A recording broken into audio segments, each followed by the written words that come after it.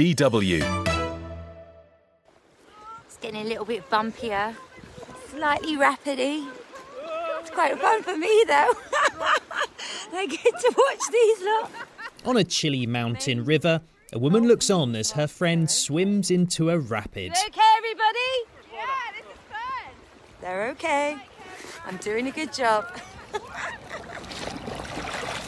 The one in the water is Laura Sanderson, taking on Britain's wildest rivers. Deep in a national park, you'd think she's trying to escape civilization, but actually, she's swimming to find the remnants of it. We found loads of debris around the lake from camping, like barbecues, plastic bottles, sweet wrappers, snotty tissues. So it's important to leave no trace, but we're going to head back now and hopefully get the results out very soon.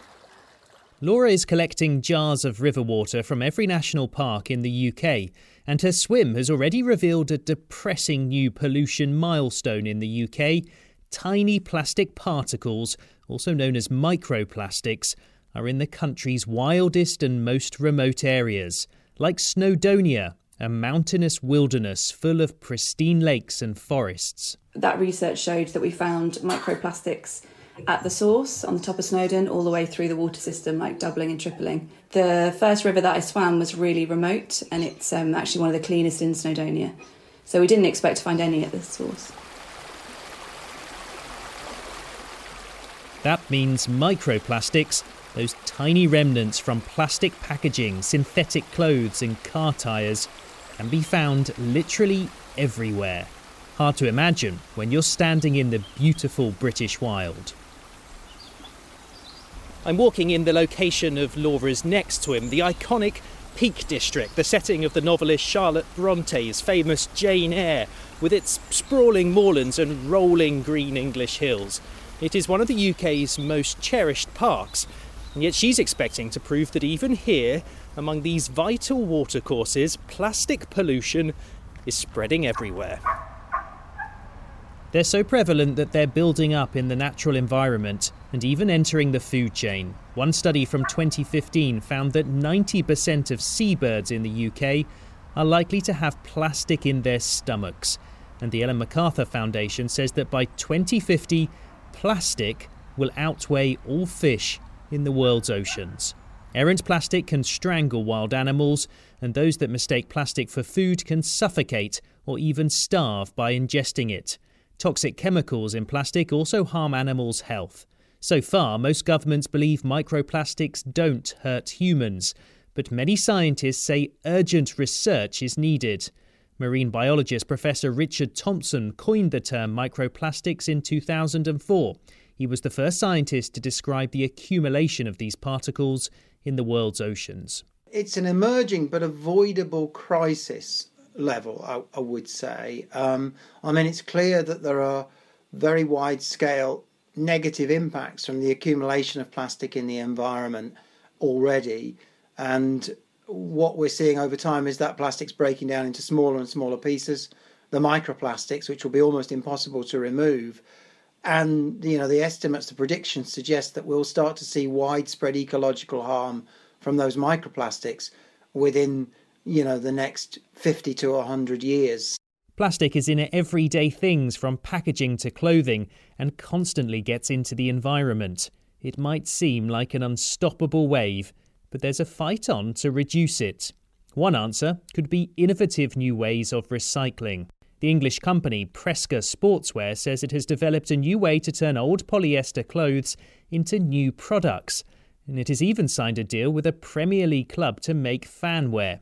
Presca's CEO, Rob Webben, believes those who crack the plastic problem will get rewarded. There's a huge amount of funding going into it, and the prize is really that we're throwing away these garments right now. We're throwing away textile waste. It's a huge value of clothing we're throwing away each year. The companies that learn to crack that and bring those clothes back into use in an economic fashion will stand a lot to gain. Within 5 years, you'll see the technology that we're working on, and along with many others, working at a commercial scale. I think within 10 years, we'll start to see, I hope, recycling at a municipal scale. And when I think we get to that point, plus more recyclable clothing from brands, then that's where I think we'll see genuine change. Recycling more products can only ever be part of the solution. The UK produces 5 million tonnes of plastic every year, and much of it is single-use, thrown away almost immediately and never recycled. So in order to reduce plastics, from October 2020, Britain is implementing a ban on some single-use items, like plastic straws. In a popular outdoor cafe, most consumers are happy to see them gone. I think it's a really good idea, and they need to ban all plastic cutlery and all plastic everything single use, because it's just ruining the oceans, the environment. I've got a son, I hope to have grandchildren. I have a dog, we want a future. Everything ought to be recyclable, reusable. Not everybody needs to use a straw. I would, but you know what? I've had one box of plastic straws at my house, bendy straws that I bought before they stopped selling them. And I've had it about a year now, and I do tend to use the same one a few times and then pop it back in because it's only me using it. So I think it's pretty environmentally friendly. The government's ban on some single-use plastics is just the start. From 2022, it will also tax companies that don't use enough recycled plastics. But it seems the COVID-19 pandemic has set progress back, with millions of disposable masks being bought and dumped. What's more, many campaigners are accusing the government of underestimating the urgency of the crisis.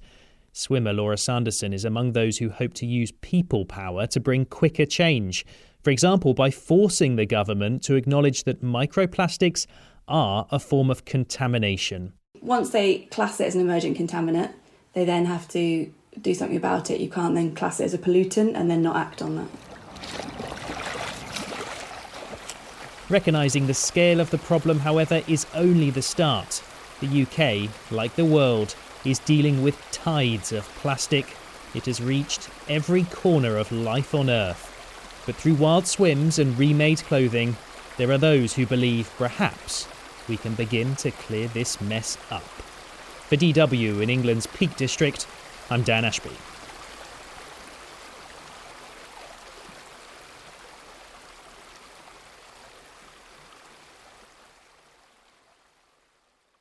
DW